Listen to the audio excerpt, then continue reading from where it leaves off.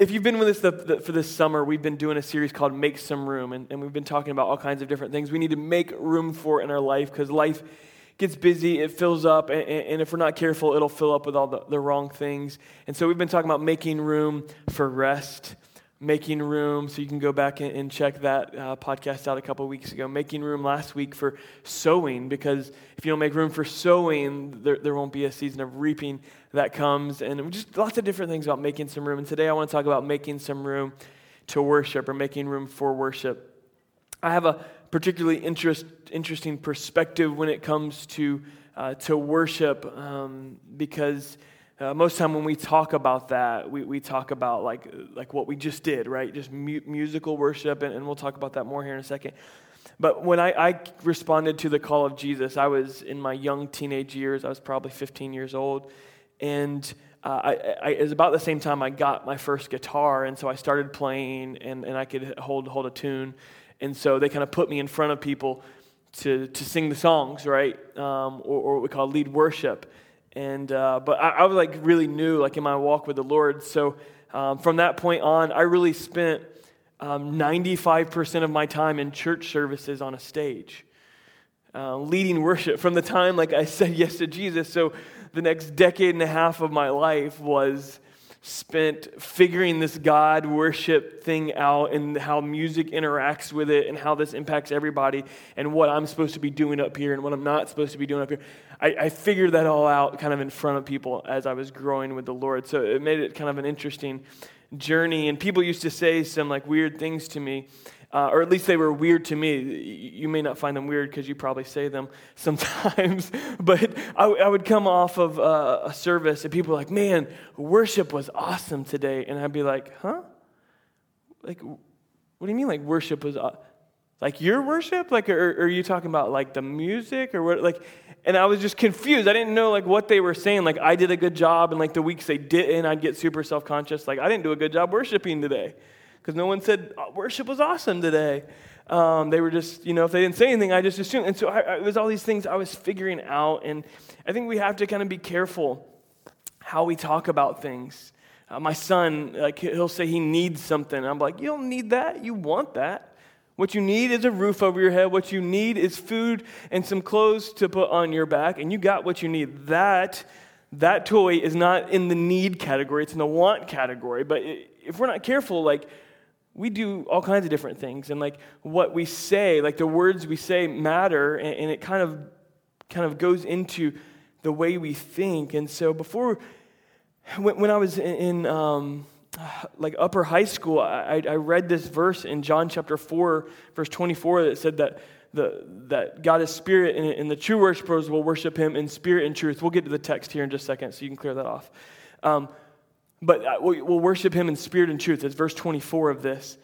And that kind of just piqued my interest, because I thought, man, if I'm going to be doing this, I want it to be legit. Like I want to be a true worshiper.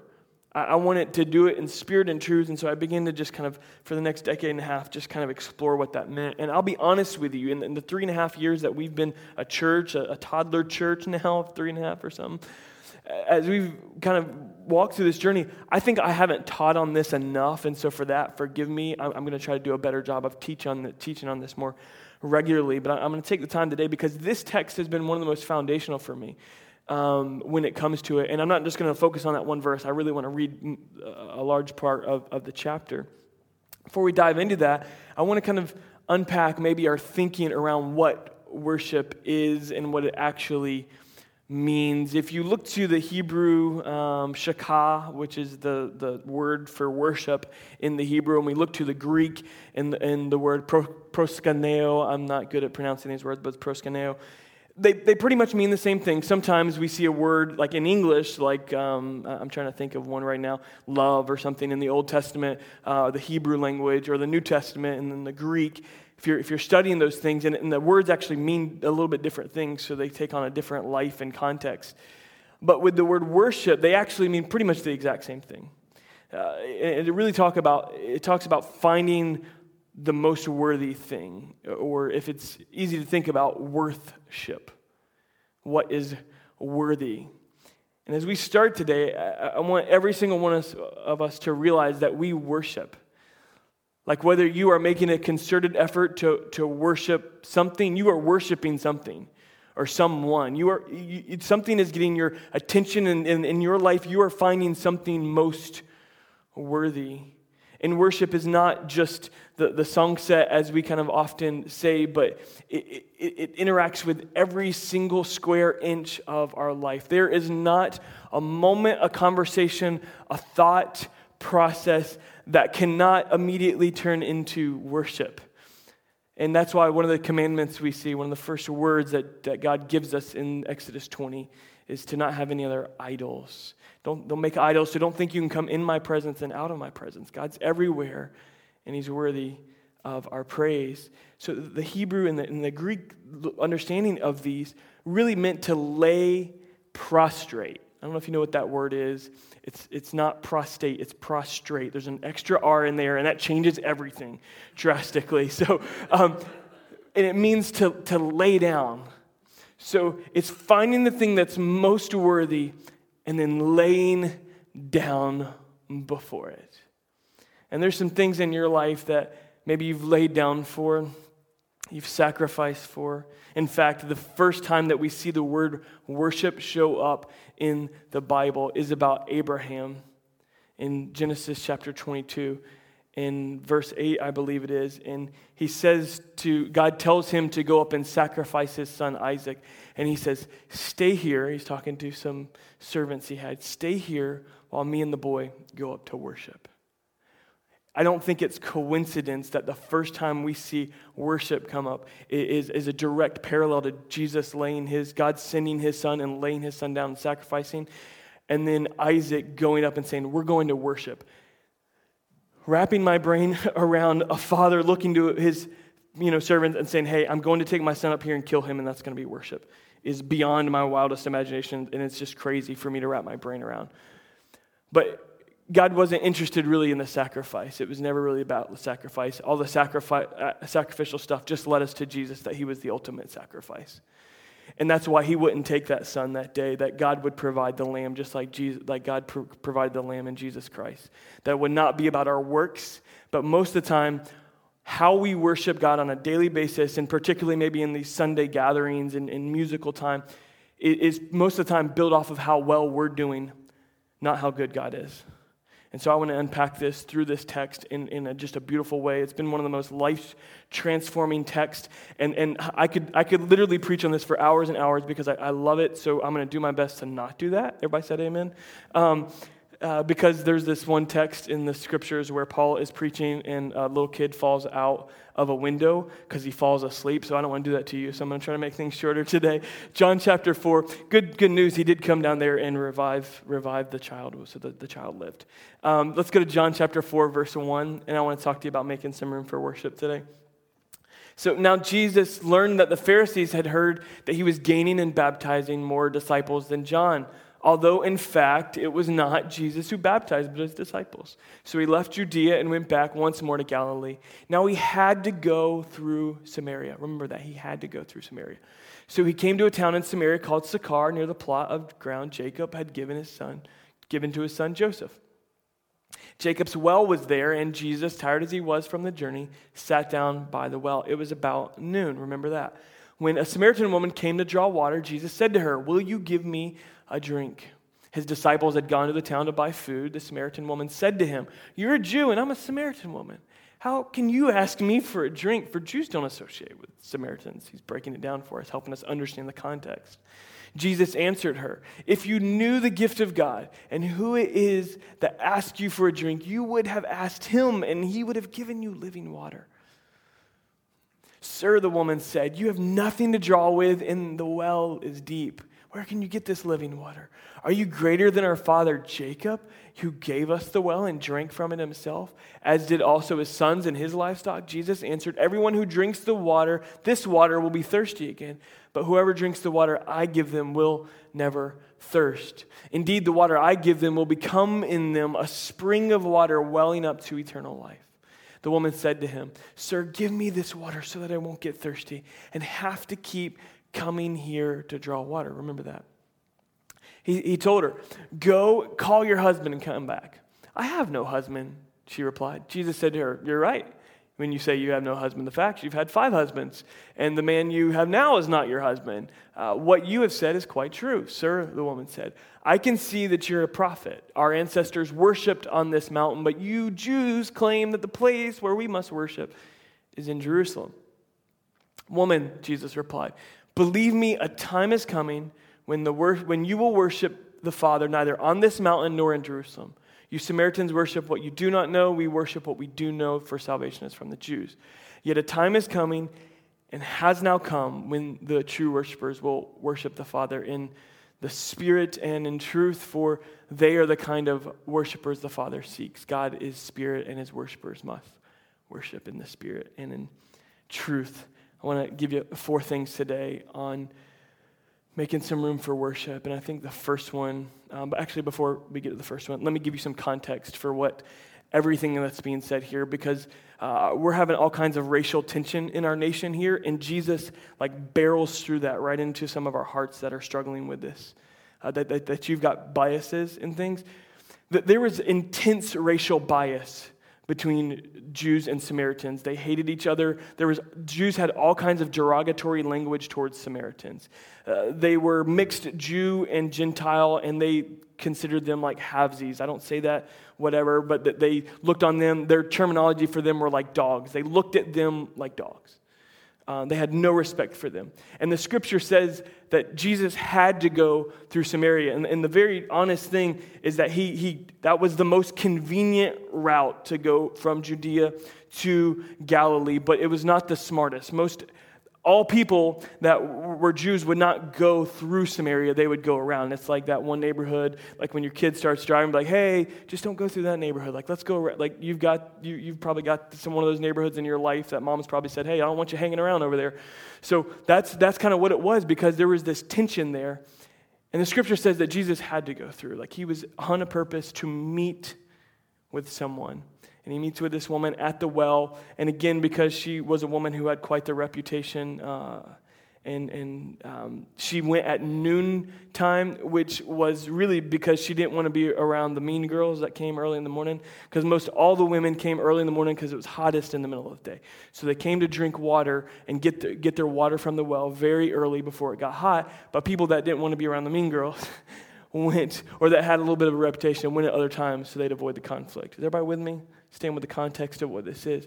So Jesus had to go through, and he makes this opportunity to meet her. There's also this whole thing where men don't meet with other women in public, and specifically Jews and Samaritans, and specifically rabbis and Samaritans, is like, bam, Jesus cutting every religious thing. He's cutting it to the heart and being like, all your racial issues, all your religious issues, you need to get over them, because I'm going through it, and I care about this one that everybody looks down on. Okay, so Jesus barrels through all of our religious and racial junk and tells us what real life and love is about. And so let's actually get into the 4 things I want to share with you today. The first thing is to, when we're making room for worship, is to unwrap the gift of God. Unwrap the gift of God. And this opportunity that Jesus goes and he meets with this woman, and he's standing before her, and he's like, "Sis, if you only knew the gift of God that was right here, you would realize." Can you imagine standing before God and "Yeah, you're a prophet. Jesus Christ, God's Son, in flesh and blood." And she's like, "I can see you're a prophet." But no, I'm not just a Jew. I'm not just a prophet. He's life. He's life. God in flesh. There's a couple things that keep the gift of God wrapped up. The first one, particularly in just this whole idea of worship, is religion.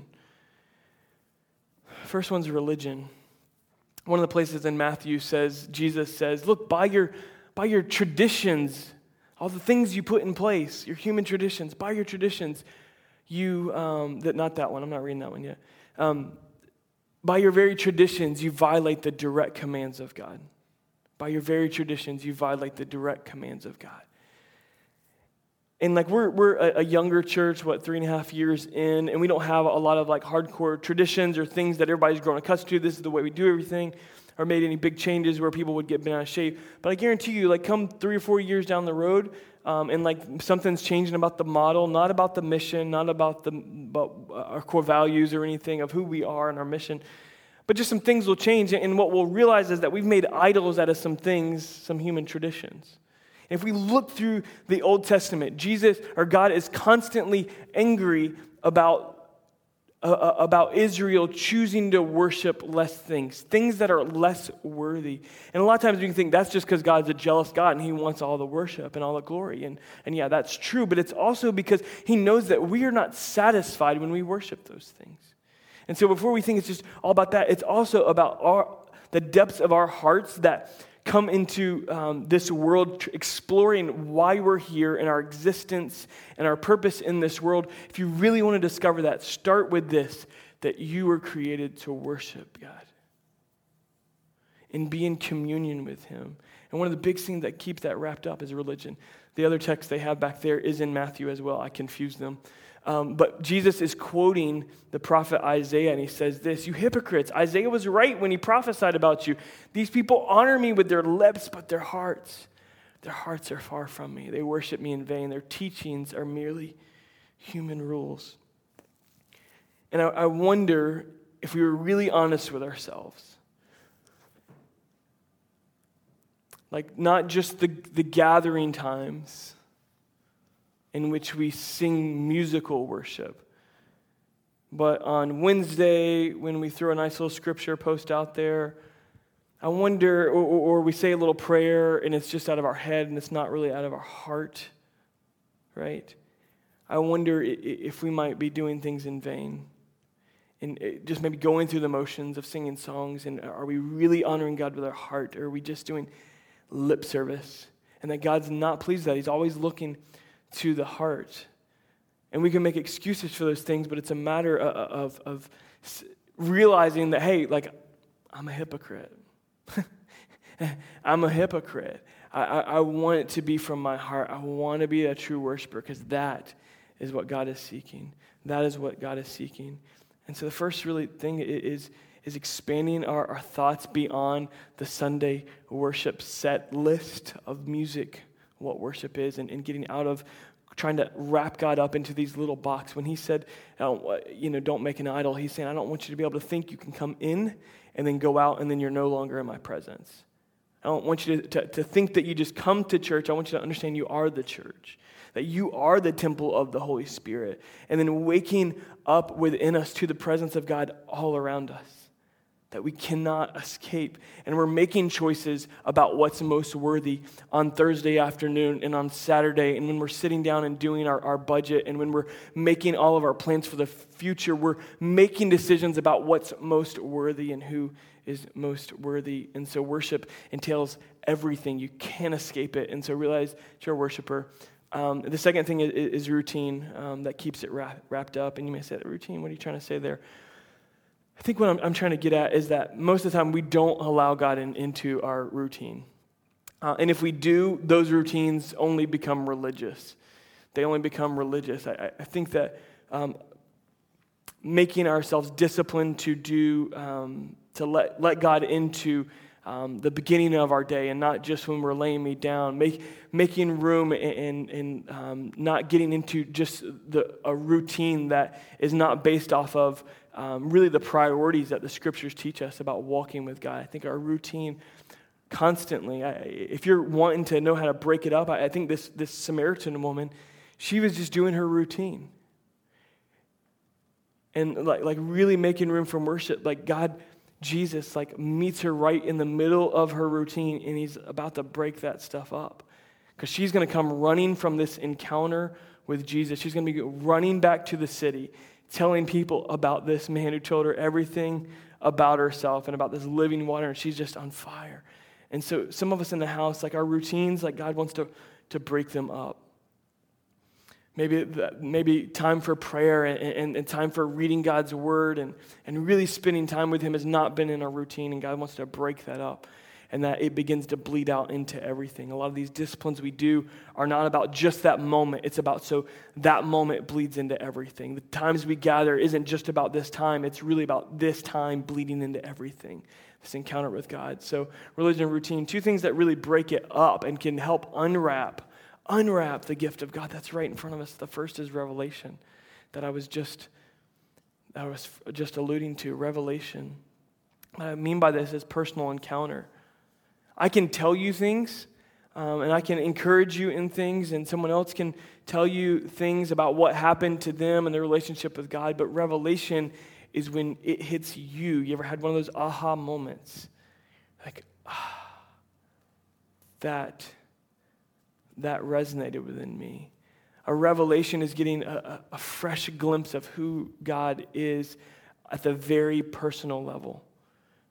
And sadly, many of us as Christians are very malnourished in the nations, and particularly our nation, because we live off of regurgitated revelation, right? A quote that was from a man 1,200 years ago that was passed down. Pastors have been using it for a long time, and now it's finally regurgitated. And look, there's lots of great revelation we get off quotes and people.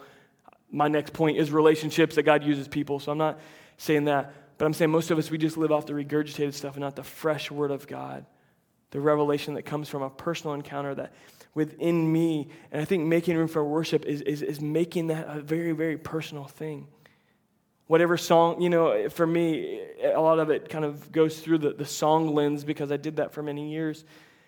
Whatever song it might be or whatever scripture it might be, it's saying, God, what are you saying to me in this moment through this text, right? And it's important to not just ask that, but say, God, what were you actually saying to these people at that time? That helps us know context and bring our understanding of the text. And then from there, God, what are you saying to me through this? And that helps God just speak personal encounter and revelation. The second thing is relationships. God loves to reveal himself to people and through people. For example, Jesus Christ.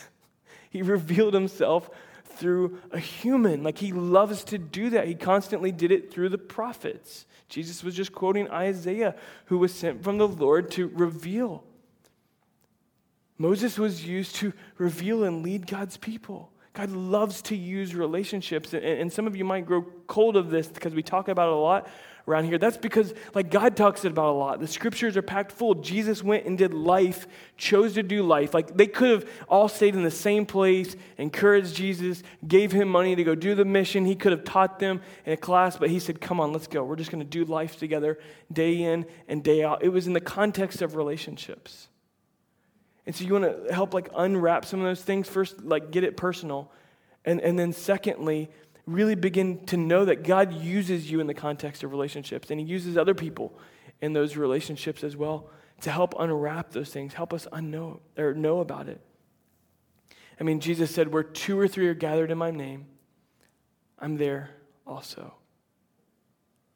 Another scripture says, if one can put 1,000 to flight, 2 can put 10,000 to flight, that there's something, multiplication that happens when 2 of us that are experiencing something individually, personal encounter, when we start getting together, the context of the where 2 or 3 are gathered text, the context of what's being said there is whatever you bind on earth will be bound in heaven, whatever you loose on earth will be loosed in heaven. That says when 2 people that are genuinely seeking and going after the Lord and praying about something, when we get together, something happens. Something happens. That he is so present. More than just and I don't even know how to describe this or help you wrap the brain around it because I can't. But even more than what the daily, when we get together and we join in here, or maybe you have prayer at work with a couple of people that are believers and you're all kind of struggling with a certain situation, or someone's struggling with a sickness and you gather, something happens in that moment. If it's internal, if it's external and physical, something happens. And there's power in that. So don't discount the relationships in your journey and how they have a huge impact. So unwrap the gift of God. The second thing is drink the living water. right? He says, if only you knew the gift of God that was right in front of you, you would ask him for a drink. And she's trying to wrap her brain around what he's talking about. She's super confused. And she's like, hey, like, what do you mean? Like, I won't have to come back here? I'd love to not have to keep coming back here and do this same thing. I'd love to quit searching, because that's kind of what she's been doing in her life, and that's kind of what we do in our life, right? We keep looking for things to satisfy us. Like, she thought her first husband would satisfy her. She thought her second, her third, her fourth. And she's just looking. She's looking for something to satisfy her. And maybe for you, it's not a string of husbands or relationships. Maybe for you, it's the comfort of your money. Maybe it's a journey for success in your web business or whatever. Maybe it's something that, or a drug or a drink that we just keep looking for satisfaction and something that will satisfy. And we keep searching and keep looking. And he says, I want you to have the living water where you'll never thirst again. I think for many of us, we have an encounter with Jesus, and then we take a few weeks down the road, and like all of a sudden we're not as satisfied as we once were. And like, what changed? Like, did God change? And I think practicing some of the things of routine and like letting God into those things and moving from a time of worship to a life of worship helps to begin to break those things up, because I realize that I have constant access to the God that spoke the universe into existence, that put every star in place, like wants communion with me and just wants me to lay down before him and my life to be laid down before him. So drink the living water. It's about being satisfied in our relationship with God. John Piper has this quote that's been circulated for a long time, and it's been a really important one for hundreds of thousands, if not millions of people, on understanding this idea that God is most glorified in me when I'm most satisfied in him. God is most glorified in me when I am most satisfied in him. That's to say that my whole journey to like glorify God and let my life be for him, he receives the most glory out of my life when I'm just simply satisfied in him. When I don't keep looking for another idol to put next to him. I love that last song we were singing. There's none beside you. Jesus, there's none beside you. Like, we don't keep looking. We just say, God, you are enough. Period. I find satisfaction in you.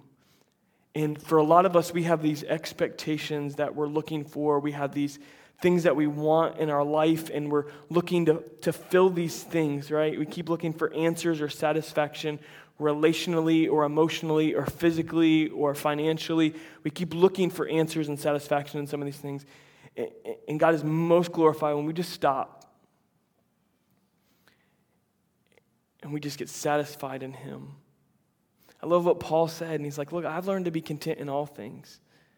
Whether I'm rich, whether I'm poor, whether people like me or people don't like me, I've just learned to be content. I've learned to be satisfied in God. That's such a freeing place to be. Some of you are maybe struggling with trying to please everybody all the time, and you realize you can't. You can't. It's exhausting. And just be satisfied in him. Some of you are very driven. Like, that's probably God-given, but don't let the God-given drive for success and for growth and to do great things, maybe even in his name, don't let that drive, that blessing become a curse. Just be satisfied in him. I think always on the tagline of everything that's in front of us is, God, even if this doesn't happen, God, you're still worthy. The Lord gives and takes away, and yet still we can say, blessed be the name of the Lord. We can continue to live that. So let me give you 4 quick things on nurturing satisfaction in God, because this is something we struggle with. How do we continually nurture, turning our attention back and just being satisfied in our walk with God? The first one is rest. The second one's solitude. Gratitude and prayer would be the next ones. Rest, we talked about this a couple of weeks ago, where it's not all about our striving, it's not about our accomplishments and our success, but I'm just as satisfied when I'm not hustling as I am when I am working. Because what happens is we kind of build a little God of ourselves and we're worshiping how well we're doing. We'll talk about that more in the next point. Solitude, getting alone. And like for some moms, for some dads, for some very busy singles in the house, the idea of solitude seems like a pipe dream. But let me just tell you, like Jesus constantly slips away from the public ministry to be ministered to by the Holy Spirit and just to be alone with God. And I don't know when it's got to happen, if it's you're just a couple of minutes while you're sitting on the John, or if it's on your drive into work. Like that solitude needs to start having some meaning, right? And not just veg time, right? Because we get so busy and then we veg. And not real solitude of, man, I'm just hearing from God. And for me, my drives are just a lot of me and Jesus time. I got a nice little hike from my house, but I love it. I love it. I used to have such a short drive to the church, and now I love being home because I just get to spend more time with the Lord in it. Use it. Just use it. Enjoy it. Begin to enjoy that. I'm talking way too long. Gratitude. I'm working on it. Gratitude. We talked about this a lot last year, that gratitude directly impacts our attitude. You want to be satisfied? Thank Him for what you do have. Right? Quit complaining about the job you don't have. Just complain about what you do have. Quit complaining about the friends you don't have, the relationships you don't have. Thank God for the ones you do and invest in the ones you do. Like that begins to change everything. We start getting satisfied way more. Don't complain about the house. Just like thank God you got a house. You got a place to rest your head. Prayer, where it's a daily thing, that praise and prayer is constantly on our lips. We're praying just without ceasing, constantly just in an attitude and a mind frame of prayer. You say, that's hard, Pastor. Like when I'm trying to work, how am I supposed to keep praying without ceasing? It's not a matter of constantly. It's just always awareness, always realizing that we are in His presence and our life is a worship. It's a laying our life before Him on a daily basis, not just a weekly basis, like at one point or something. So drink the living water. God is most glorified in me when I'm most satisfied in Him. I struggle with this point for a long time, with just being satisfied. And even still, it's something that you constantly have to manage. But just be satisfied in how good God is in my life. Be grateful for that and walk in that. And see what it births out. Just so much room to worship. Drink the living water. The third one is to get honest. Get honest. Depending on what maybe movement or denomination or background, if you had any background with church, many times certain movements or denominations or types of church gatherings have you check out certain parts of your being at the door. When they asked Jesus, hey, what's the most important commandment? He quoted Deuteronomy chapter 6, the Shema, the first Jewish prayer that they pray every day. Lord our God is one. Adonai, Lord our God is one. Love the Lord your God with all your heart, with all your mind, soul, and strength. And then Jesus goes on, the second one's like it, love your neighbor as yourself. So when they ask him the greatest commandment, he says, love God with every part of your being, every part of your essence. But many times when it comes to worship, sometimes churches or traditions have us, some will, hey, check your mind at the door. This is going to be a completely emotional, physical experience, right? You've probably been in maybe a hyper-emotional thing where you just feel like the mind is checked out. Or you've been in an environment where the body is not allowed to be expressed. Like we don't do the physical thing here, right? It's just a mental worship. It's just a mental worship. Or you've been in those environments possibly where people come in and maybe it's mental and maybe it's even emotional and there's some body stuff, but when they go out, the will was never engaged. Nothing ever changed about that, and their life was not worship. It was just this time in which we engaged, and then as soon as we went out, we checked everything out. When I talk about being honest, I'm talking about all of our being. God wants to engage every single part of our being, to engage the will, to engage the body, to engage the mind, to engage the emotions. Let me talk about each one of these really briefly. Engage your mind. I think this is where a lot of us stay.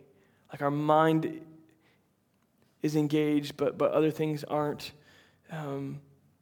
For me, I was actually just talking with the guys who lead worship here. for our musical worship and was just talking with them and saying, hey, for me, this was always a struggle because there's a lot of things to think about. Let's just use their context for a second. Worrying about the guys connecting and being in the same rhythm, and when we're making a transition to here and what key this song is and all these, who's singing what, who's playing what. I think if we took that over into the rest of our worlds, we're thinking about what's going on with our kids. We're thinking about the stress of the job. We're thinking about what's going on financially. We're thinking about our goals and expectations. We're thinking about what we don't like. Our brains are just as easily wander, right? How many times have you gone through, you ever drive from one place to another and you got there and you're like, I don't remember driving. I don't remember anything that happened. My mind was, anybody ever been there? That's a scary experience, first of all. You know that, and you're like, whoa, like, how did this just happen? How many times do we do that when it comes to worshiping God? Like, we get through the whole day, and then, like, we look back, and like, there was not this engaged mind with God. How many times do we do it when we gather together and worship, and we're just kind of checked out, or we're just being entertained, which is one of the biggest kind of idols that's going on right now across the church as a whole. And it's not just American. If you want to call it American, it's not. It's everywhere else too. Is this a worship-tainment thing where we're just here to be entertained and we're not truly worshiping. We're worshiping with our lips, but our hearts are far from God. So engage your mind. Think about what's being said. Connect to what God's speaking into the recesses of your mind. Engage your body. If we look through the scriptures, there's so much just commands of normal, like, I mean, it's such clap your hands, lift your voices, shout unto the Lord, lay prostrate. I mean, the very meaning of the word in Hebrew and in Greek means to lay prostrate before the one who is worthy. That's the understanding of worship. So the body is engaged. And I think some of us, we don't want to be hypocritical, but a few years back, I began to think about this in kind of a fresh way that sometimes I actually use my body to engage my mind. And other times, I have to be careful that my body is not engaged, or my body is engaged, but my mind is checked out. Anybody know what I'm talking about?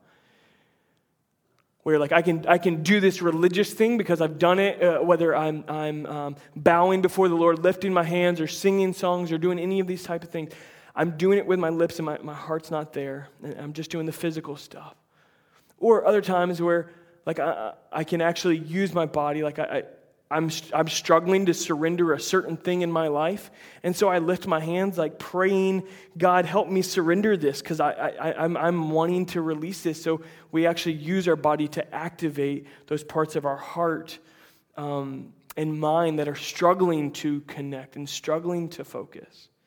A lot of times, again, because most of my life understanding this whole worship thing, particularly in the public or communal region, was on a stage, and I'd constantly have my eyes closed, and then somebody would comment, hey, did you see that? Well, you see that one person that was whatever? And I'm like, no, man, my eyes are closed, because I can't, like, when you're, like, here, it's so easy to, like, get, like, distracted, be caught up in what's happening there. And it's so easy, kind of, wherever you're at, to be distracted and the things going on in life. So engage all these parts of your life. Engage the emotions. Bring your story. Bring what you're struggling with to the table on a daily basis. Don't feel like you can't come and worship God today because you messed up yesterday. Right? Jesus boldly went through and had to go through Samaria to meet this woman. And he's helping to break up the routine. So don't feel like because you messed up yesterday, you can't come today. If you struggle with that, what I had to realize is that I didn't understand the gospel. I didn't understand what grace really was. And I would rather trust in my own perfection and my own ability to be righteous than trust in the righteousness of God. I had to reach a place where I realized I didn't understand the gospel. That it was by faith I'd been saved, not by my works, so that no man can boast. Ephesians 2:8. I had to wrap my brain around that, and that was a struggle for me. And let me just tell you, we don't worship God from the truth of our perfection. We worship God from the truth of His perfection. We don't worship God from the truth of our perfection. We worship God from the truth of his perfection. So if I messed up this week, I can still come in and worship the Lord fully. I don't have to drop down this full ladder and make this constant thing where I'm beating myself up. Really what I'm worshiping when we come in with that mindset is like, oh, today I really feel confident because I had a great week with the Lord. What we're really worshiping is your own performance. That's not the gospel. That's not the gospel. That's not grace. We can boldly come into the throne room of God. We talk about the curtain being torn and the veil tearing. Really what that was symbolic of, and it was a very visual, symbolic representation, is that the Holy of Holies, the presence of God, there was this Ark of the Covenant, God's presence was held within this, right?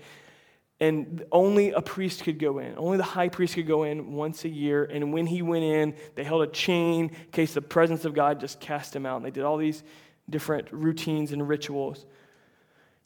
So they could drag him out, and they didn't have to go in there and die either. But when Jesus was on the cross, that veil tore. It was symbolic and representative of God's presence dwelling evermore inside our lives, and as well in all of the earth, that we'll neither worship on this mountain or that mountain, just like with the Samaritan woman. You see, Jesus got real with her, and he kind of read her mail. I heard the story of this professor when I was in college. The school he went to, or one he taught at previously, he was telling about this professor there that had the spiritual gift of knowledge. And I don't know if you know what this is. I'll just describe it briefly. It's not like someone who just knows a lot, has a high intellect, has a lot of information. The spiritual gift of knowledge is when God supernaturally gives someone information about what's happening in another person's life that they may know or may not know, okay? And so people were terrified of this professor on campus. They would see this professor coming, and they'd go running the other way, scared that they would know, before the age of social media, they would know how they've been partying that weekend and get in trouble or something. And so they would run from this professor. Maybe, I think some people think like pastors all have this ability, so like we know what's going on. And some people may even think you have this ability. In fact, you're just a Facebook stalker, and you watch people's lives way too much. You don't really have a gift of discernment or of knowledge. You just are a Facebook stalker. So, but this was, I think, with Jesus, when he meets this woman, he reads her mail. She's shocked. She's shocked. And it forces her to get honest. My son's we've been struggling because he's lying. He's lying. And I hate that because I lived for a long time as a liar. And I don't like what I'm seeing in him. And I'm trying to break this down for him when he lies to me that it's not okay. And I keep telling him, I'm like, son, most of the time I know already what the truth is, so your lying only makes things worse. You're going the hard way with that. And I said, and even when daddy doesn't know, God knows. God knows everything. He knows this. He's omniscient. He knows everything. He knows the hairs on your head. He knew you before you were formed in your mother's womb. God knows, so you can't fool him. So just quit. Quit the lying. Get honest. The Psalms are a beautiful picture of just honest worship. God prefers your honest complaint than your hypocritical worship. That's one of my mentor's quotes. God prefers your honest complaint than your hypocritical worship. Everybody with me there? Just bring the real stuff. Bring the honest stuff. God knows you're not fooling him. Bring that to the table. If you're hurting, say, I'm hurting. Before you say that with anybody else, just be real with God. Be honest. Get honest. That's how we do that on a daily basis. We don't feel like we've got to put on a mask with God anymore. We can just be real. We can be honest, and he draws us out of that. The last thing is to be present. To be present. There's time coming, and it's here. It's present. Jesus was saying then, it's true now. Time's coming, and it's here. When the true worshipers will worship God in the Spirit and in truth. The word pneuma here is representative, just like in the Hebrew, that ruach is the word for spirit that we see, and the Spirit of God hovered out over the waters.